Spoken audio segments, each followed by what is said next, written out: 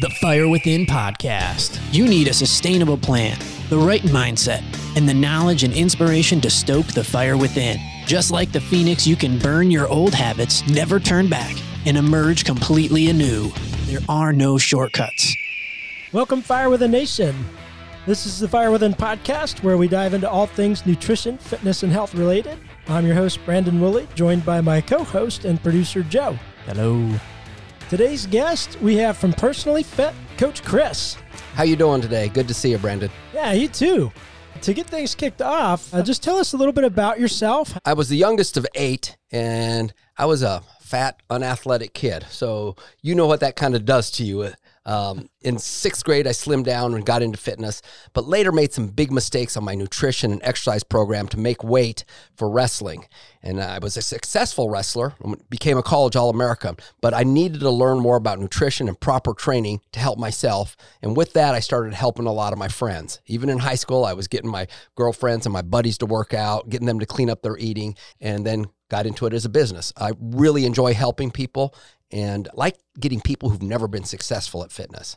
So that's over 30 years experience? Yes. That's about how old I am, Chris. It's amazing. And I keep learning too. And you know, there's always something to learn and relearn.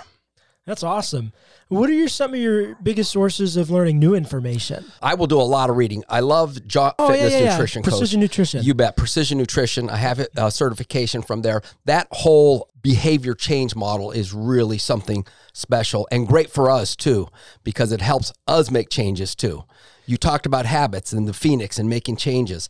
That is so much about making changes and habits that stick. You talked about sustainability in your intro. And one of the big things with the science of habit changes that got me, kind of where we went wrong in the fitness industry is we kind of think, gee, this person's really successful and they can't stick to a nutrition plan or a fitness plan. What is going on is understanding the power of habits. So many people in the fitness industry want to do things with white-knuckled willpower, hard regimens, hard fitness regimens that aren't realistic, big changes in their nutrition all at once that they can't stick with, instead of one habit that they can be successful at and then build a new habit on. And before you know it, by the end of the year, they have a bunch of different habits and have transformed their life and their habits. Absolutely. Just like that compound effect. Exactly. We're both reading that Darren Hardy book again, The Compound Effect. But it's the same way, I think, with that building approach, because if you overhaul everything, it lasts 2 weeks, and then you're right back where you started. And a lot of people feel guilt and shame out of fitness when they don't succeed at it. And that's what really bogs them down. I always tell everybody it's kind of crazy that you feel guilt about fitness or not eating right. And the only thing sinful in America is dessert, with everything we got going on in the world. Good grief. I try to take the shame and the emotion out of it. So even with that, an example would be something I teach. It's not what you're eating, it's what's eating you. Oh. So maybe do some journaling, maybe see a counselor, maybe to go to a recovery group, something to get in touch with your emotions, why you are eating out of emotion. Right. So that cognitive part is just so important. I was talking to a friend who does clinics all over the place, and he's using cognitive behavioral therapy quite a bit. Yeah. CBT is great, but a person has to be willing to do it. Right. Right. And just so we can give the listeners a quick overview, I know how I do it. How would you implement that with the client? Implement the mindset part. The CBT. Okay. So, because that's a big hot topic. You bet. Right now. A lot of open-ended questions. Yep. And instead of me telling them what to do, ask them, what do they think they should do? Yep. A lot of people have their own answers. A lot of people aren't willing to implement them. Now, even if they have the answers, sometimes they don't have the actions to do that. So you have to guide them so they can figure out what that is. Let's say, for an example, somebody wants to eat better. That's not one thing they need to work on. It's hundreds of things, from learning how to shop, to learning how to cook, to learning how to eat slower, to learning portion control. Correct? So helping them find those answers and then say, let's just work on this for now until they master it and then take on some other behaviors. Absolutely. I just downloaded a chart that I've been using. It's a flow chart. Mm-hmm. And so it starts with external stimuli, which you can't change. Once that input's received, there's 2 paths. You have the negative thought pattern. So let's say I have a busy schedule, so your thought pattern is, let me just grab something quick, which typically leads to the behavior of going through the drive-through. And then the outcome is you feel like crap. Right. So with CBT, we would then say, well, let's reverse engineer this. How would you want to feel? Exactly what you said. Well, I don't want to feel like crap. I want to feel awesome. All right. So what behavior needs to have to feel? So better eating. All right. So what thought pattern needs to happen to create better eating? And we'll reverse it that way. So I love what you're saying, because that thought pattern's key is learning how to reframe your own thoughts.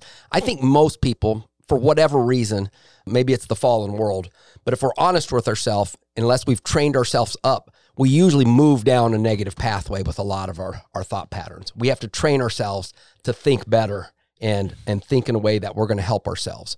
So right out of the box, we have to decide we love ourselves enough to make those changes. Right. Now, the biggest hurdle I've encountered again and again and again is once we've established what the replacement thoughts is, it's in the moment realizing the path you're on and doing something about it. Have you found anything that helps people realize that in the moment, go, wait, this is the wrong thought pattern? What has worked for you and your clients? So I'm always using the term, make things simple, easy, and effective. Yeah. So I want them to make the best choice in the situation. They still might go in the fast food restaurant, but they might get a chicken sandwich and throw the bun away. Yeah.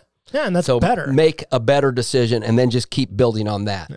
That's the ideal, but also anticipate, plan, and strategize. So meal prepping, not maybe for the whole week like you would have bodybuilders do. Although I had a client come in today who's real serious, came in Monday and showed me his whole stack of lunches and snacks he's going to have at work because he works about 70 hours a week.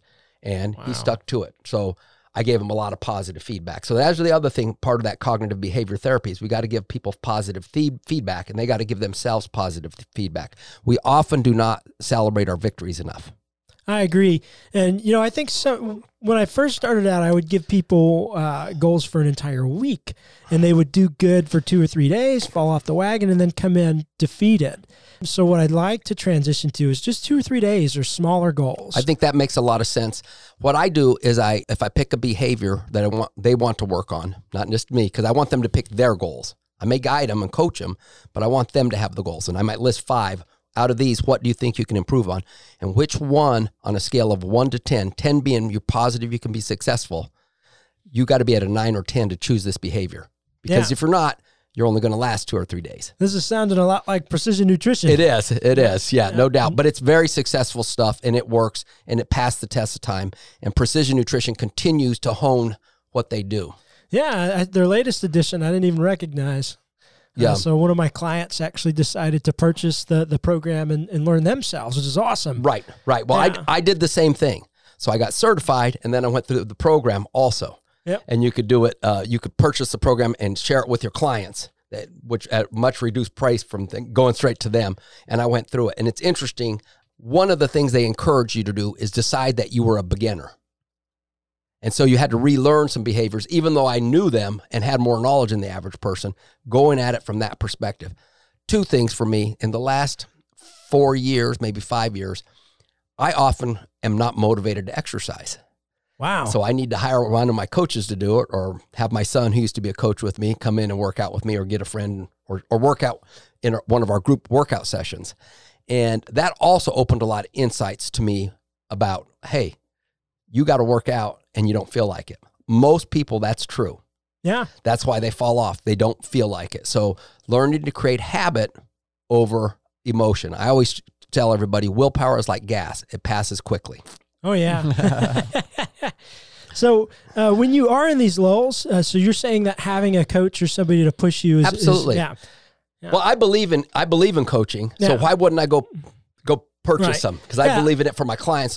And when I travel or something, I will go to a gym that has coaching, even if it's in a group workout, just to experience that and maybe learn something new or relearn something, or just to get pushed through a workout a little more, which I enjoy a good hard workout. Yeah, I think novelty helps me a lot. I love those programs Athlete X comes out with, Jeff Cavalier. He's fun to watch. Oh my God! Oh gosh! He's fun. So those really help. He's got all kinds of stuff, and that's a great motivator. You learn new techniques. Sure. It just keeps you engaged and interested. So changing up your routine. Well, he has a great product there on YouTube, and to watch his stuff is always fun. But there's a lot of good stuff too, and I'll look at that for variety. I love Elite FTS. Great I'll check website. that out. I don't know that one. A lot of great coaches on there, and of course T Nation.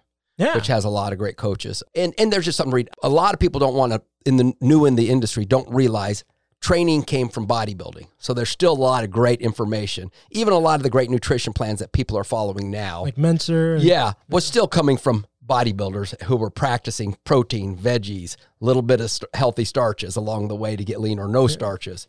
These, the extra protein, the fiber, a lot of water, et cetera, et cetera.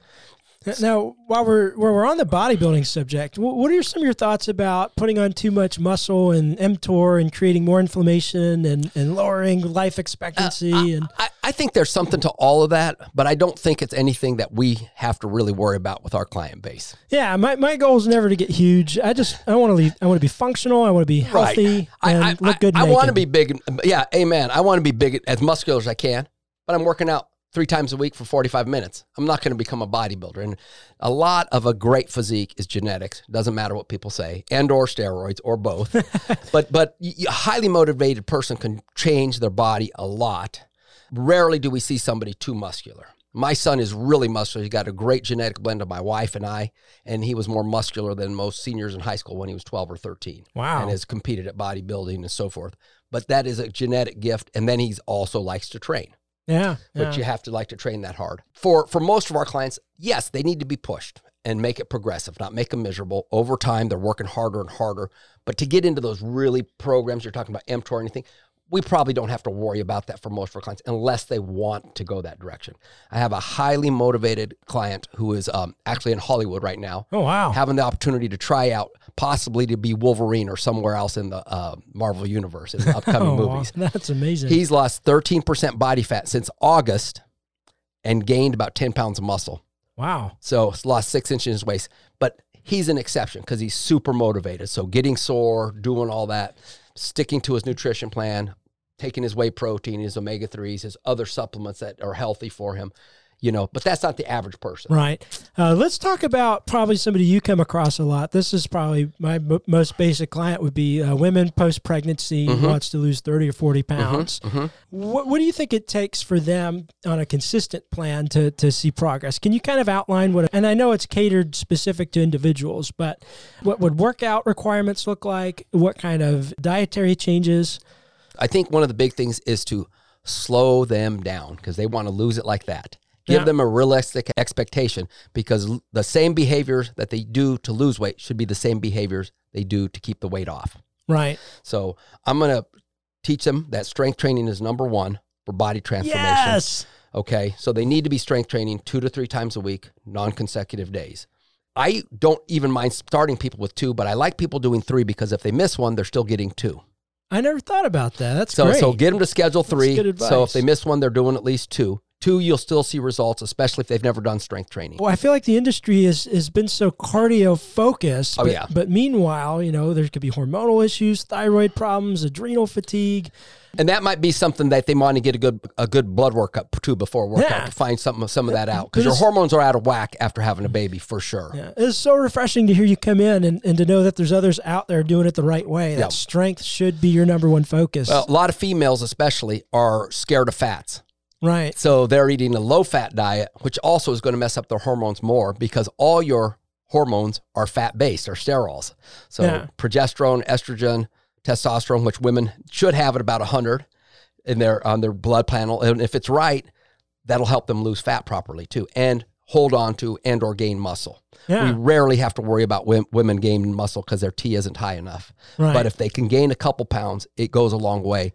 Yeah, it speeds up their metabolism. Bingo. That's the biggest reason because most women have to eat less than a man and have higher nutritional needs. So we want them to eat as much as they can and still lose fat. If you gain 4 pounds of muscle, that might be worth 100 to 400 extra calories a day for basal metabolism. Add that up over a week, a month, a year. That's a lot of extra food. Now, back in the day, they said 3,500 calories burned equaled a pound. I think it's more like 7,000 calories to burn. Yeah. I think a lot of the estimates are wrong on equipment, and your body adapts so easily. Right. Once you start doing a lot more cardio, your body adapts to it. Yeah. And when you start looking at physiology and differences in mitochondria, I'm sure it's almost impossible to really guesstimate properly. I think so. And now, where I really discovered this is in college. I used to have to lose weight for wrestling, but even losing weight, I was eating more than the cross country runners. Oh, yeah. Because they became so efficient at all that cardio that they were only burning 70, 60 calories a mile instead of 125, 130 that I was burning when they were running. So again, they didn't have much muscle mass, but they adapted to it because it became so efficient. So again, teaching somebody to do stuff they're not so good at. Yep. Not dangerous, but not so good at. Instead of always doing the same cardio, mix it up with stuff you're not used to. That will also give you a better calorie burn. The other thing, I would get somebody trying to do something on their off days, be it 20 minutes of walking, calming down, and at least 3 meals a day. I think 3 meals is great. I would prefer 3 and a snack or 3 and 2 snacks, the harder they train. I always tell people, don't stuff, don't starve. Yeah. And if they do a food log, I don't want them reducing half of it. I want them making a few changes, and usually that's going to be on the positive side. Hey, I didn't see any colorful vegetables in here. Let's get in here. And for breakfast, you're not having any protein. What would you like for a protein? Let's get something there, and then just build on those habits over time. Yeah. So yeah, good question. I get flooded with people that are like, I want to do intermittent fasting. And I think there's a ton of benefits, but what are your parameters for when to use that, when not to use that? What do you tell clients? If they want to do it, I'm going to help them do it the best way possible, in my opinion. But honestly, that's not that sustainable of a program for most people that are busy. I like my people eating breakfast, and the research behind breakfast is huge because if your day gets busy and you miss breakfast, a lot of times you overeat, and a lot of people get off their IM and they pig out on whatever they want. I've done that involuntarily to make weight for wrestling. Yeah. It's not great. Although I think a 12-hour fast, eat dinner at 6 and don't eat breakfast till 6 is great. And that's just that. I wouldn't even call that IMing. I think that's just a good way to go. Give yourself about 12 hours, which is much more common for our grandparents than it is for us. American habits are little or no breakfast, a little bit of lunch, piece of junk food, big dinner, and snack till we go to bed. Yeah. So stop eating after dinner. Eat a bigger breakfast, I think, is, to me, a much more sustainable habit. But there are huge health benefits to IMing. If somebody has type 2 diabetes or a high blood sugar or some other things they need to work on to lower their inflammation, there's a reason to do it. So let's learn about that and do it the best way you can do it. I don't think it's the all-in-all way to go for everybody. Right. And again, it's not sustainable. If a busy person has a busy day, this is my opinion, fuel during the day and diet at night. Especially a lot of my women clients have issues getting enough calories in. And if they're moms or if they're busy and there's a high likelihood they're going to skip lunch, at least they got breakfast in. Exactly. Yeah. I'm going to agree completely with that. Dittos to that. If you got a good breakfast, a protein-based breakfast to stabilize that blood sugar and enough calories up front. And actually, there's plenty of research out there you can find. People on a reduced calorie diet, their biggest meal was breakfast, second biggest was lunch, smallest was dinner. Yeah. Reversed, they lost more weight on the bigger breakfast than the other one, and got all the biomarkers improved a lot more too. Yeah, and maybe some of Stephen Gundry's information can help explain that. But another benefit of eating less at night is more blood flow can go to restoring brain health and muscle repair as opposed to digesting what's still sitting in your stomach. I think that makes a lot of sense. Now, to play devil's advocate, one of the benefits of either holding off on carbohydrate earlier in the day is you keep insulin down lower. And in theory, you could burn more fat, and that's the whole intermittent fasting benefit. So I kind of do what I call carbomittent fasting. I still eat breakfast. I just try not to have any carbohydrate until post-workout or later in the day. I think that's probably for anybody who's struggled with their weight for any time in their life, eating their carbohydrates before and or after their workout is probably the best bet. Yeah. I often just have eggs and spinach for breakfast. Yeah. Maybe eggs and spinach and avocado once in a while. Yeah. So I'm doing that too. I think controlled carbohydrate makes a lot of sense. And we don't need our glycogen stores filled. Glycogen stores, for you, those of you who aren't fitness nuts like us, are the sugar in your muscles. That was pushed on by athletes during the 90s, that you had to fill your glycogen stores up. Actually, it's a very unnatural state to be in, because if you eat more carbohydrates and yours are full, theirs are going to cause some high blood sugar and then also become lipids and maybe raise inflammation and therefore cholesterol. Yeah, so long term, you could be looking at maybe some insulin resistance, and liver issues, right? Right. So that makes sense. So one thing I love to do for the people who are willing, and I do it for myself, not every day, but I also like to go out and get a walk or do some light cardio in the morning in a fasted state. There's research all saying this isn't true. Yeah, you're not going to perform better, but it's about making yourself more insulin sensitive, which is a good state to be in. And if they can do it outdoors, now we're getting vitamin D. That's helping with circadian rhythm, which is going to help. serotonin and melatonin release at night and all kinds of stuff. So getting outdoors is essential. Vitamin D deficiency is probably the biggest deficiency in America, but you understand how the medical industry talks about a deficiency. Here's the normal range, and that range has lowered over years. So they still take a median. But if you're at the low end, you're still okay. No, you're not. You want to be optimal. I want to be optimal. I don't want to be okay. Yeah, because normal that's the average of a diseased population. That's exactly correct. Congratulations. Good job. That's funny because as a kid, I used to think, man, I'm just like everybody else. I'm getting C's. I'm doing great. I was really happy in elementary school being a C student. So whatever, everybody's different and they're going to respond differently to all these, but they're all going to respond positively. Yeah. I think one of the things we don't know is the dose response of exercise. For some people can't tolerate a lot of exercise. And I have some seniors in their 70s and 80s, and I'm always amazed how little they have to do to see results. And so instead of starting here, I always start at a minimum and then we build on there. And they don't need to do a ton more. But I've had some people that couldn't even walk. They were using a walker and a wheelchair, and one workout a week. One workout a week. Before you know it, they're getting rid of their walker. They're doing more activity on their own. So they're building on their own fitness because they've become more active. But they don't need hardcore programs. And that's a big problem in our industry, is a lot of our industry pushes hardcore programs for everybody. They're not appropriate for everybody. Should like they be Insanity progressive? and like P90X and those kind of things? That's why they're only 6 weeks. I did Insanity, and then I got knee surgery shortly after. Now, it had a little to do with my marathon habit, too, but the combination just wasn't So good. there's two huge things in our industry. One, I always remind people about marathons. What happened after the first marathon? He died. Bingo. Fell dead. And then we decide, hey, we're going to cross-train. We're going to start doing triathlons, and we're just going to overtrain in 3 other areas. Don't tell me that those people are healthier than you or I, because they're not. They may be more fit in quotation marks. Cardiovascularly fit, but that much cardio often leads to sinus infections, and it's a huge stressor. Plus, it gives you a huge endorphin kick you need, and if you don't get that, a lot of times you're depressed. And I've even been to that point where, man, I'm feeling low because I didn't work out for 2 or 3 days. But if you're used to working out all the time, that's unnatural. Now, something else I've did a little bit of research on, nothing super in depth, but my understanding is chronic long-distance cardio builds up scar tissue in the right ventricle of the heart, and these marathoners are dropping of heart attacks. I know 3 people, lifelong marathoners, all with heart disease. I've seen some of that research. I think the biggest thing is that much exercise is just such a stressor. Yeah. If you have that many stressors, which lifting is also, you need to have that recovery time. Right. And runners rarely take time off. I was afraid too. I was addicted. You get that runner's high, the endorphins, and then you're like, well, if I take this day off, will I take another day off?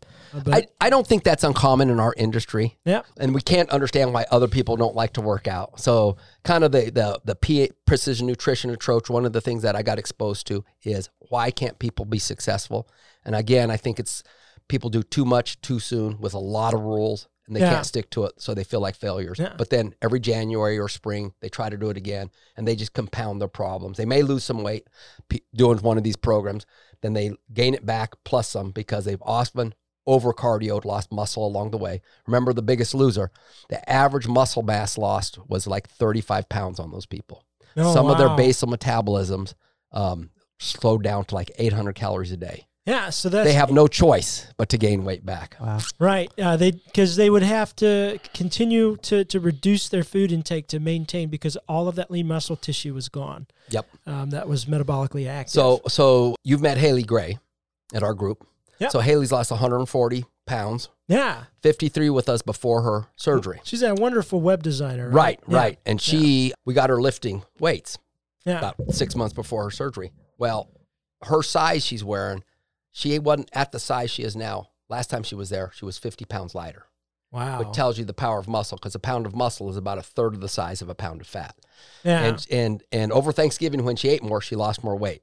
So wow. Eating at her max, which is still a reduced calorie diet, still helps her. I have a client that's going to rejoice when she hears this episode. We were talking today, but she, like, every time she'd finally give in and like eat a bunch of Oreos, she would lose weight, and it was just because of that calorie deficit. Yeah. Was way too low. That's huge. So I think that's one of the biggest things. If you can get somebody to do a food log, you can count calories on it or guesstimate, or you can do portion sizes, whatever. But you don't want somebody who their normal caloric intake is 2,500 going to 1,200. And that's very common. And for women, that's very common every spring. And for men too. They're going to lose muscle. They're going to lose energy. They may lose some weight on the scale, but they're going to gain it back, and usually more fat back because they lost 2 or 3 pounds of muscle along the way. So a 500 calorie deficit, I think, is a great place to start on in a day. But just that sweet spot where you're not hungry all the time, you can perform better, you can sleep. Because if you get a real caloric deficit, you have a hard time sleeping. You get what I call hangry. Oh, yeah. I get hangry. So yesterday I spoke at an elementary school to a group of kids, and I spoke about perseverance over perfection. And part of that is a lot of people want a perfect diet, perfect exercise program, and unless they're doing it perfect, they feel like failures. Well, trying to do something with a lot of rules and doing it perfect leads to failure because life's going to happen. So sometimes you have to just do the best you can with what you got. A 15-minute workout is going to be better than no workout. Right? Eating the chicken at the fast food restaurant is better than not eating your protein and going 6 more hours without eating if you got a busy day. Yeah. Right? Yeah. Sean Stevenson, I don't know if you ever check out the Model Health Show. He always tells this analogy, him at the airport when he was into super clean water. And he's like, they don't have the right kind of water, so I'm not going to drink. So he's dehydrated in the plane, the pressurized cabin, and he does all that. And there's so much stress on his body. He's like, I should have just drank the stupid water. Yeah, of course. So. And our bodies are pretty amazing, can do pretty well. Now, obviously, we want to put the best things we can in it. But there's a degree to that, and the research is back and forth there. Should you get grass-fed or not grass-fed? I like grass-fed, but I don't like the price of grass-fed, so I don't buy it all the time. I do supplement with omega-3s, and the research on that is all over the place. But we definitely are not getting enough omega-3s, I would say, and there's a lot of, variable research on omega-3s. But we used to get a lot more omega-3s. It makes sense to supplement with that, in my opinion. So, yeah, supplements are there on top of a good diet, not taking the place of a good diet. Right. There's the other side. You see college guys get into working out, and they're drinking their protein shakes, taking their creatine, but they eat pizza and burgers every day. Yeah. That doesn't make sense to me. No, it doesn't. Focus on the nutrition, and then if you want to supplement, you can do that. So let me ask you guys a question. When do you think your guys' industry, like the health profession industry, but I think in American culture, the definition of diet changed to something that you add or take away for a short amount of time to see results. Whereas diet probably used to mean this is how you sustainably eat for the rest of your life. Yeah. Well, I think probably Atkins, all this started, you do a short-term diet, short-term, what does Garfield say? Diet is die with a T. And most people think they should be miserable dieting, and that's another kind of one of those strict rules. I mean, the Biggest Loser, they're on VLCDs and working out 6 hours a day. They made that seem like that's the only way you're going to lose that kind of weight. That's what people think. You got to do ACL busting surgeries and do all this stuff. That's just not true. You need to be doing sustainable behaviors. And I think a lot of people like, John Berardi brought in, sustainable behaviors. And he started talking about this probably 10 years ago. Mm-hmm. But it takes a while to get there because most people want those short-term things. For whatever reason, they're easy to sell. A 6-week plan. Yeah. People get psyched up and they take a lot of emotion, and diet and losing weight and all that is a very emotional thing for a lot of people. I think just as a guy who has a background in marketing, I think marketing had a lot to do Absolutely. with it. The way that you overpromise the results, the rhetoric that comes with it. Like if you do this and then you leave out all the bad stuff. This is the last diet you'll ever need and the last exercise program. Until next January, we'll sell you a different version of it. You guys were talking and it reminded me of a book that I read not too long ago. It's called The Switch, but it was basically, it had this notion in there that self-control is an inexhaustible resource. Yeah. And I think that's part of the regimen, what you're saying. You can only stick to it for so long. And what the book was trying to say, or what I took from it, was like, if self-control is an inexhaustible resource, then I don't want to spend my exhaustible resource on food. Like I want to spend it on something that is actually harder for me. That is so important, Joe, because if you're doing something, you have to do something 3 to 4 times a day, and you got to spend that exhaustible resource. Yeah, that doesn't make any sense. You're out of willpower by 2 p.m. You're snapping at everybody. It simple, easy, and effective for you to be successful. Yeah. So you're not making those changes with willpower. So you might have to take longer to get the results, but you're going to get the results going straight, and you're not going to exhaust yourself. Life is going to happen. And if you can't, that's when you should be going to fitness and healthy nutrition when life gets crazy instead of letting it go. which is what most people do because they're doing it with willpower. And you guys keep saying habits. Like habits actually, when you do something for long enough that it becomes a habit, it doesn't take willpower anymore. Bingo. Right. It takes willpower to get started. Like it takes a lot of, it takes a lot of steam to get a locomotive going. But once it's going, Yeah. it doesn't cost you the same amount anymore. And I think that's the big part of why all the fad diets fail. And this might be a fun time to talk about myelination and how neurons and new pathways form in your brain. So when you first have to do something different, it like Joe's saying, it takes a lot of willpower because your body's trying to grow a new connection. Yep. And then every time you repeat it, there's actually a coating called myelin, a myelin sheath that thickens and strengthens that connection. You guys are getting this, that he's a fitness nerd, right? Well, all right, so it's like going from dial-up to cable. Yes. So it's that cord and that connection gets stronger and thicker the more you do it, until all of a sudden you have high-speed internet. You don't have to think about it. You open your laptop, you click the button, the page loads. It's not driving your processor. If you're a computer guy, I'm not a computer guy, but Yes, you're absolutely correct. Good and bad habits are the same thing. right. So I'm talking to 13 and 14-year-old yesterday, and that's one of the things I left them with is, I don't want you to just be a good, the things you do for yourself now, the habits you create now, so you'll be a good 13 and 14. I want you to be a good man.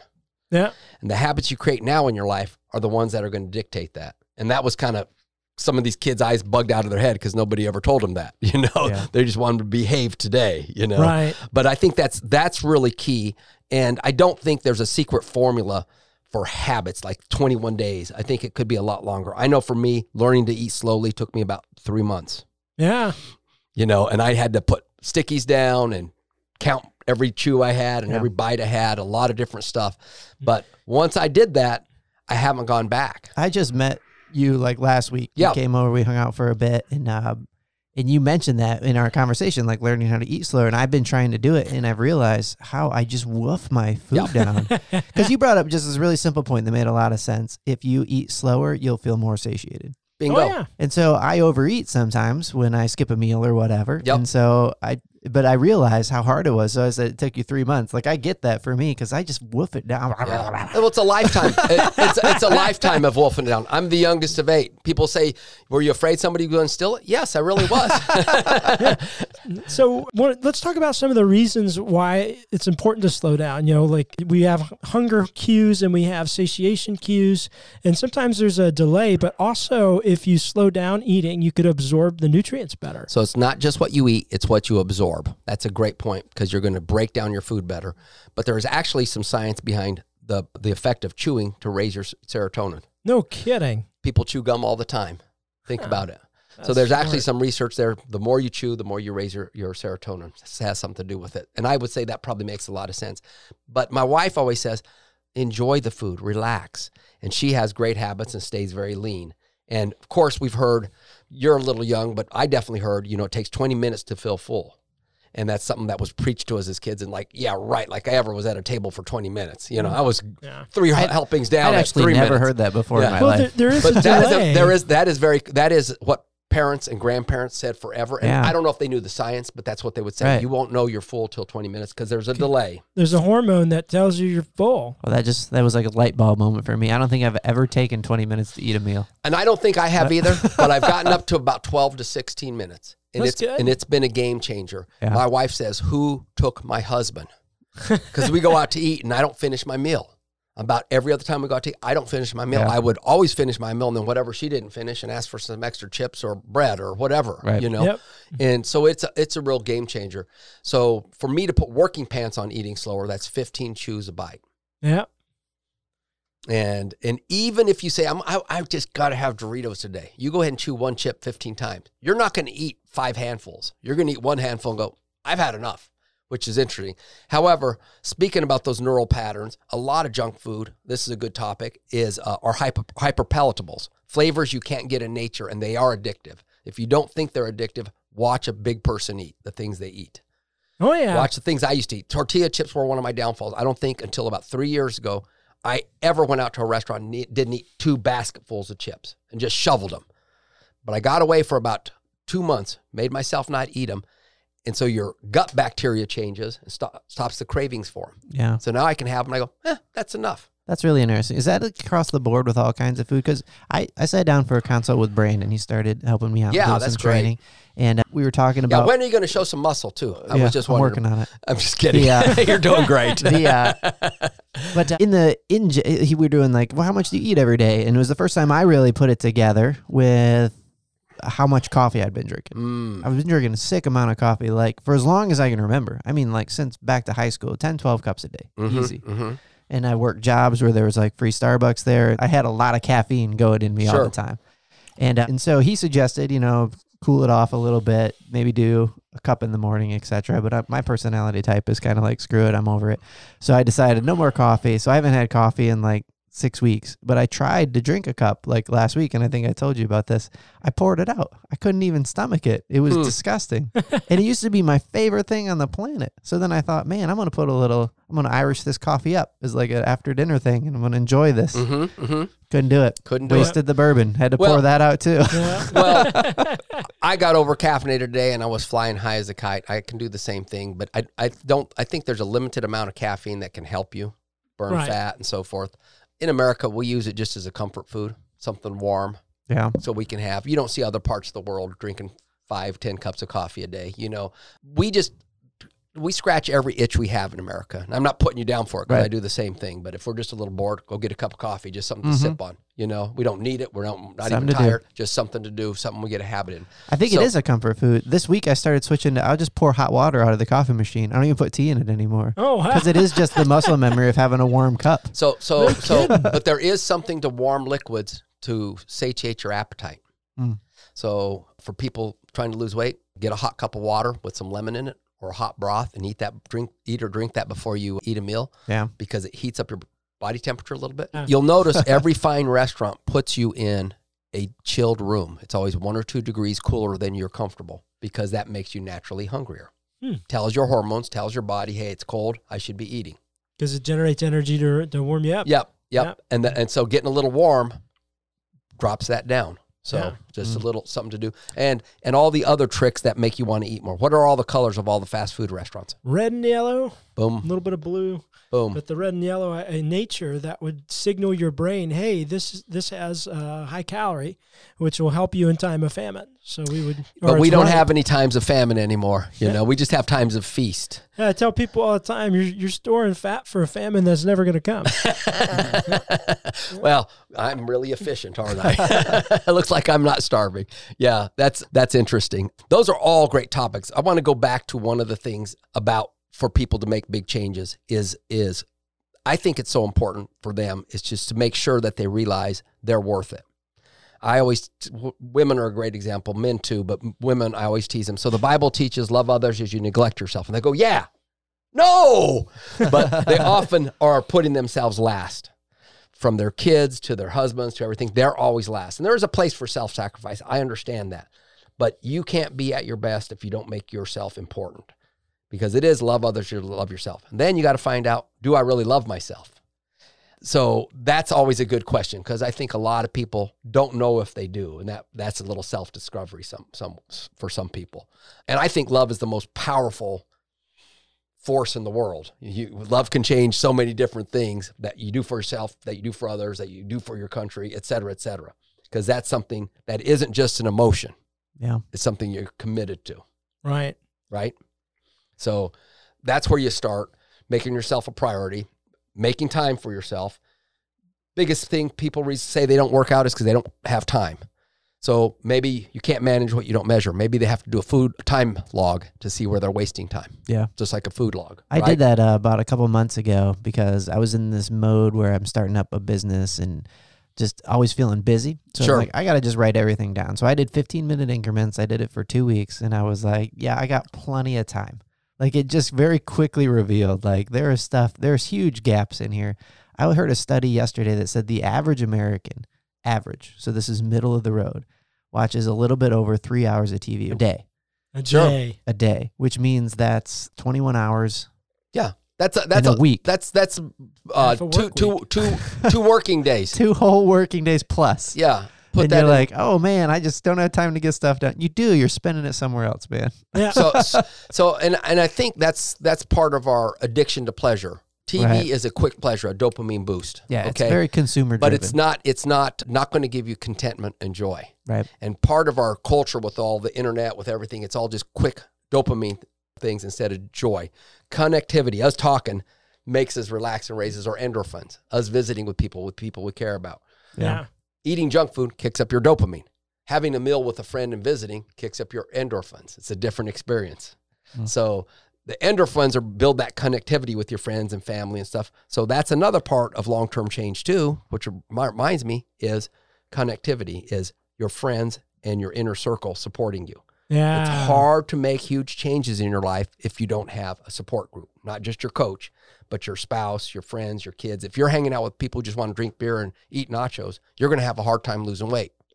Yeah, and that's something that's one of the hardest hurdles to come from. So some of my long-term clients that comes on later, it's difficult for people to make those changes early on. But I challenge, one Yes. actually brought it up to me, and we started discussing it. I'm like, okay, so every time you hang out with this person, you make bad decisions.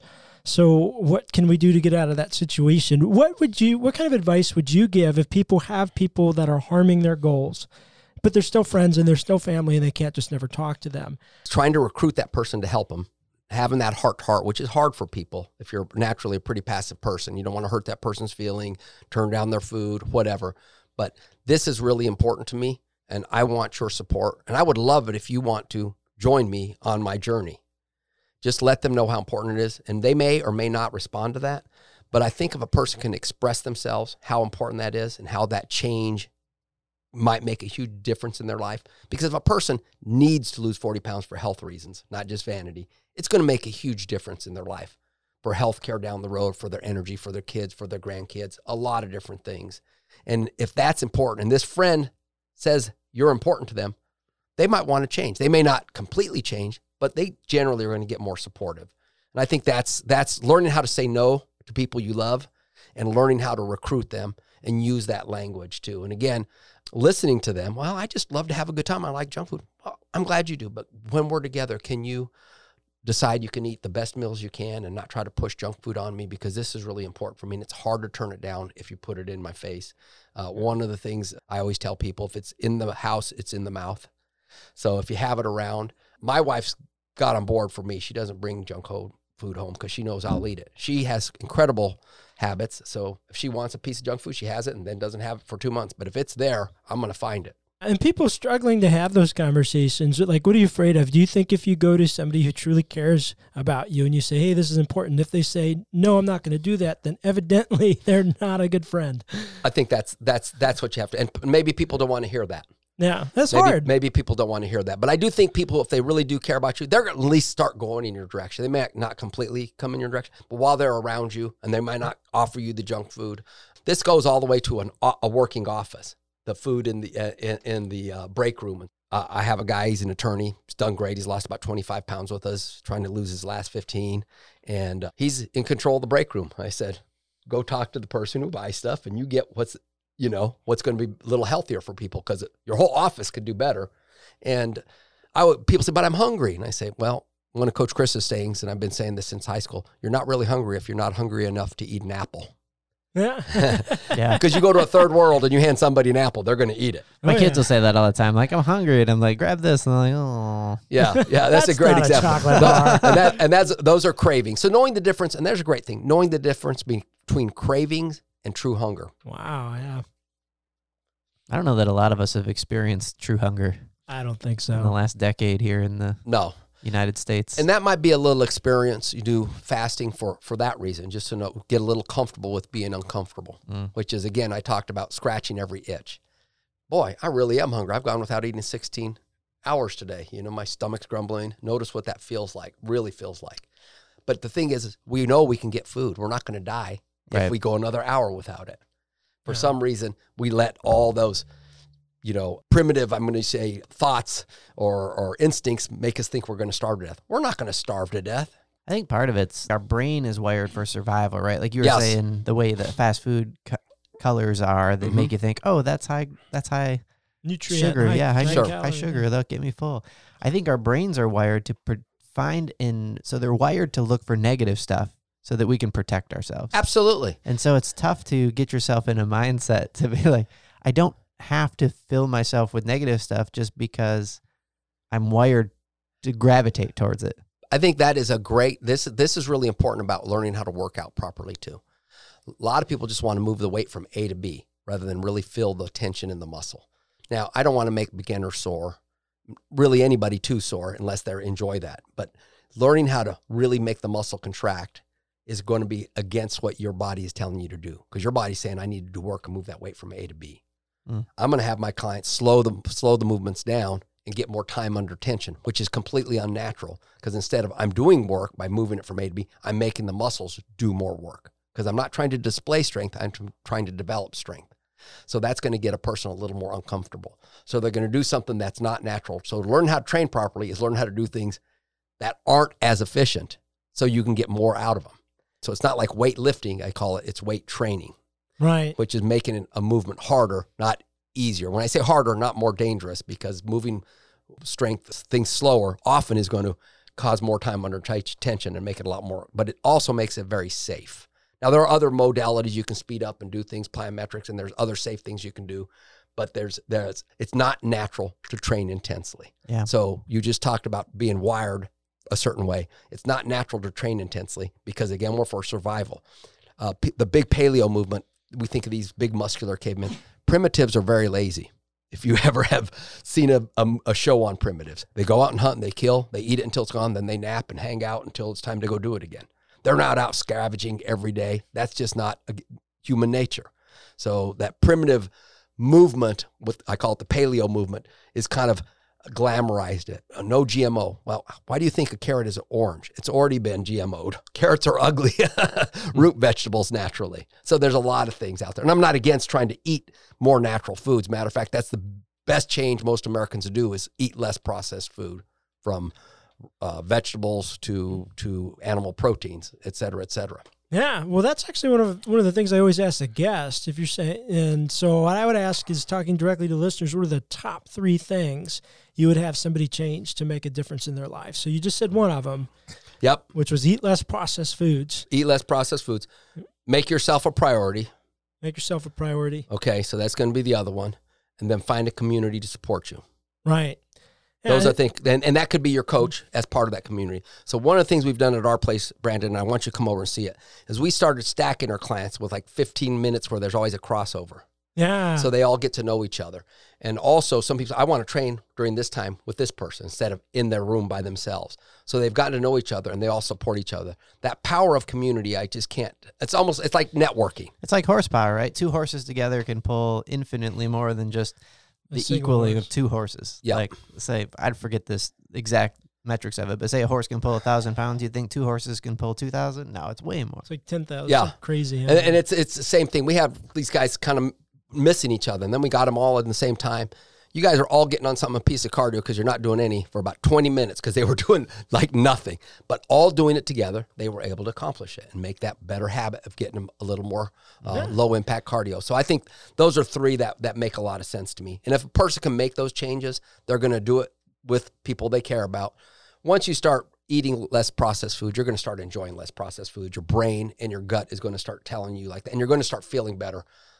Just like you got away from coffee, you drank coffee, and you're like, ugh. Mm-hmm. Coffee's not necessarily like this huge taboo food, but you get away from, if you're a junk food eater, you get away from it, you eat it, it's going to about make you sick. But let's say, I mean, just think about like maybe from my body's perspective, let's say this was having this long-term cumulative bad effect, and then I put it back in my body, and my body's like, nah, you don't need that back. Well, if you were drinking 10 cups a day, it very well may have been taking you in that direction, so. I think it was. Yeah. No, I'm curious to see if your blood pressure comes down. Yeah, I feel like, so I used to like at night feel like overwhelmed, like I would describe it as what felt like my heart was working extra hard, just feeling like tired in bed. I feel like 10 cups of coffee might contribute to that. Yeah. Tired and anxious all at the same time would be that feeling, and Yeah. I get that way if I get overstimulated too. But I don't have that feeling anymore, and I fall to sleep a lot easier, where I used to have to watch 2-3 hours of TV to wind down and shut my brain off. now I'll like start a movie and 15 minutes in I'm asleep, which I've been wanting to, like my wife can fall asleep in 5 minutes and I've been wanting to emulate that for our entire marriage. I'm like, that's like a superpower I want to have. Well, now you're talking about the fourth thing is helping people rest and recover. Mm-hmm. Sleep deprivation is huge in our country and definitely is a contributor to obesity and overfatness. But you're not at your best. I mean, just because you can go on 5 hours of sleep a night doesn't mean you should. And I was one of those who did that for years. Again, a big reason I would have to go on a diet and off a diet because I'm only sleeping 5 hours a night and then I'm training hard on the other side. It's going to mess up your hormones, your appetite hormones, satiety hormones. And my son, Coach David, who subs for us sometimes always says, yeah, it's interesting. At 11:30 at night, you never reach for a chicken breast and a spinach salad. No, because your body wants quick energy, so it's seeking out sugar. Right. Just to keep it awake. Right. Yeah. So I think that would be maybe 4 is teaching people how to rest and recover. Our society thinks we have to be busy all the time. And I don't know if that's that healthy. I mean, I love our capitalist society. I think it's a good thing. But learning how to have downtime is also super important because you're never performing at your best. And we've kind of pushed this idea that we can multitask. You really don't multitask. You focus on something, you focus on something else, you focus on something else, and then you come back.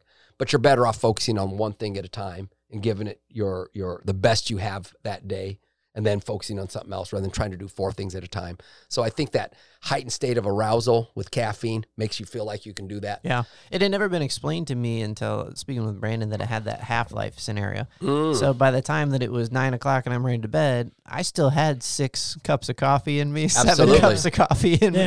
Yeah. So of course I wasn't falling asleep like that. When was your last cup usually in the day? I usually cut it off at 3 p.m. Yeah. That would be when I would drink my last cup. So what he's referring to is the half-life of caffeine. The theory is if you have 100 milligrams at, let's say, 1 o'clock, at 9 o'clock, there's still 50 milligrams left of caffeine floating in your system. So if you've had 1,000 milligrams, and let's say it's been 9 hours, which is a long time, you may still have 500 milligrams of caffeine trying to buffer itself out of your system. Yeah, that's a lot of coffee, a lot of caffeine. And again, I think, and I've sure been guilty of it, getting that overstim state makes you feel like you're really busy and getting a lot of stuff done, but you're probably really not performing at your best. Yeah. I don't think I ever felt like I need caffeine. Like, I think it was like you were saying, it was almost just like a habit. It was a habit. It was a habit I put into my life. I drink warm cup of coffee now. That's what I do. A cup of water, yeah. Warm cup of water. That's awesome. I think sounds like it's a really good change for you. So you made a good habit change. And it's already paying off for you. You're sleeping better. Yeah. You're winding down better. Right. And it's only been, 10 weeks? Yeah, maybe. Yeah, something like that. That's great. That's great. So what do you think is the biggest myth, Brandon, in our industry? I always thought it was exercise more, eat less. Mm-hmm. And for many people, that's the wrong decision, especially if there's blood sugar concerns, especially if they have adrenal issues. They don't need to be doing chronic cardio, as opposed to finding out what's going on hormonally and doing what their body responds best to. But I think the industry's, in my opinion, the industry's biggest myth is exercise more, eat less. That's the way to do it. Yes, and I'm going to agree that's one of the biggest myths out there. It's out there on TV, celebrity trainers, everything like that. And if you can't do that, something's wrong with you. You're lazy instead of, wow, I'm already exhausted and I'm supposed to exercise more. I believe in science-driven workouts. I think that makes complete sense. Exercise is a science. Let's get people the best results for the time and effort. However, what I discovered at Personally Fit, I had probably about a year ago, I had everybody do 3 words that explain Personally Fit to them. I was thinking it was going to be all this science-driven workouts. Fun was number 1. Yeah. 2 was community or friends, and 3 was accountability or results. Wow. So what the behavior change specialists talk about is if you're not having fun, you're not going to stay around for 3 to 6 months to start seeing results. Yeah, that's a great and point. that fun is a lot of times not just the coaches, but the other customers there. Yeah. That reminds me of a question I get asked a lot. Is free weights better or is machines? And I'm like, I used to always say free weights, because I know I can get better results. But the truth is whatever you'll stick to. So sustainability is always the best answer. So if you're scared of free weights and you're uncomfortable and you hate them, then no, do machines. Yeah, and I'm the same way. They're all just tools. Do the things that you're going to stick with the most. That's a great point. Now, if somebody wanted to get in touch with you or learn more about Personally Sure. Fit, how would they do that? I'm going to give you my office number. Leave a number, a name, 919-832-8484. That's at our studio in downtown Raleigh. We're at personallyfit.net. We have a great Facebook. You can contact us there. You can also, on our website, personallyfit.net, you'll be able to have a place there to contact us. So please do ask some questions. We love helping people who've never been successful at fitness and helping them really integrate fitness into their life. They're going to do it and meet some new friends that are going to encourage them and help them, not just their coaches. And they're going to have lifelong habits. My longest term client I've had since 1988. Wow. I have 6 other clients from 1992. And most of the people who come to Personally Fit are 5 to 10 years with us. So, guys, the industry standard is 3 to 6 months, just so you know. So these guys are the real deal. Yeah, I appreciate you saying that. And we don't take it for granted because we know how hard this industry is. And even though we're successful, it is still a very challenging industry. So we don't take our customers for granted. I talk about love. I really do love my customers and try. Fitness is one way to do that, is help them get results. But we really care about our folks there. Let them know we care about them in other ways, just besides giving them a good workout. And that keeps them coming around. Yeah, you absolutely get the Fire Within stamp of approval. I 100% endorse what you guys do. So guys, if you're looking for a community that can help you grow with your goals and love you and support you, please check out Personally Fit and Coach Chris. They do some great work there. Thanks so much, Brandon. It's really been a pleasure. Always good to see you again too, Joe. Thanks for tuning in today. I hope you got a lot of value out of today's episode. If you did, go check us out at firewithinnf.com. You can subscribe to our newsletters and make sure you never miss an episode or any other content. Also, be sure to follow us on social media.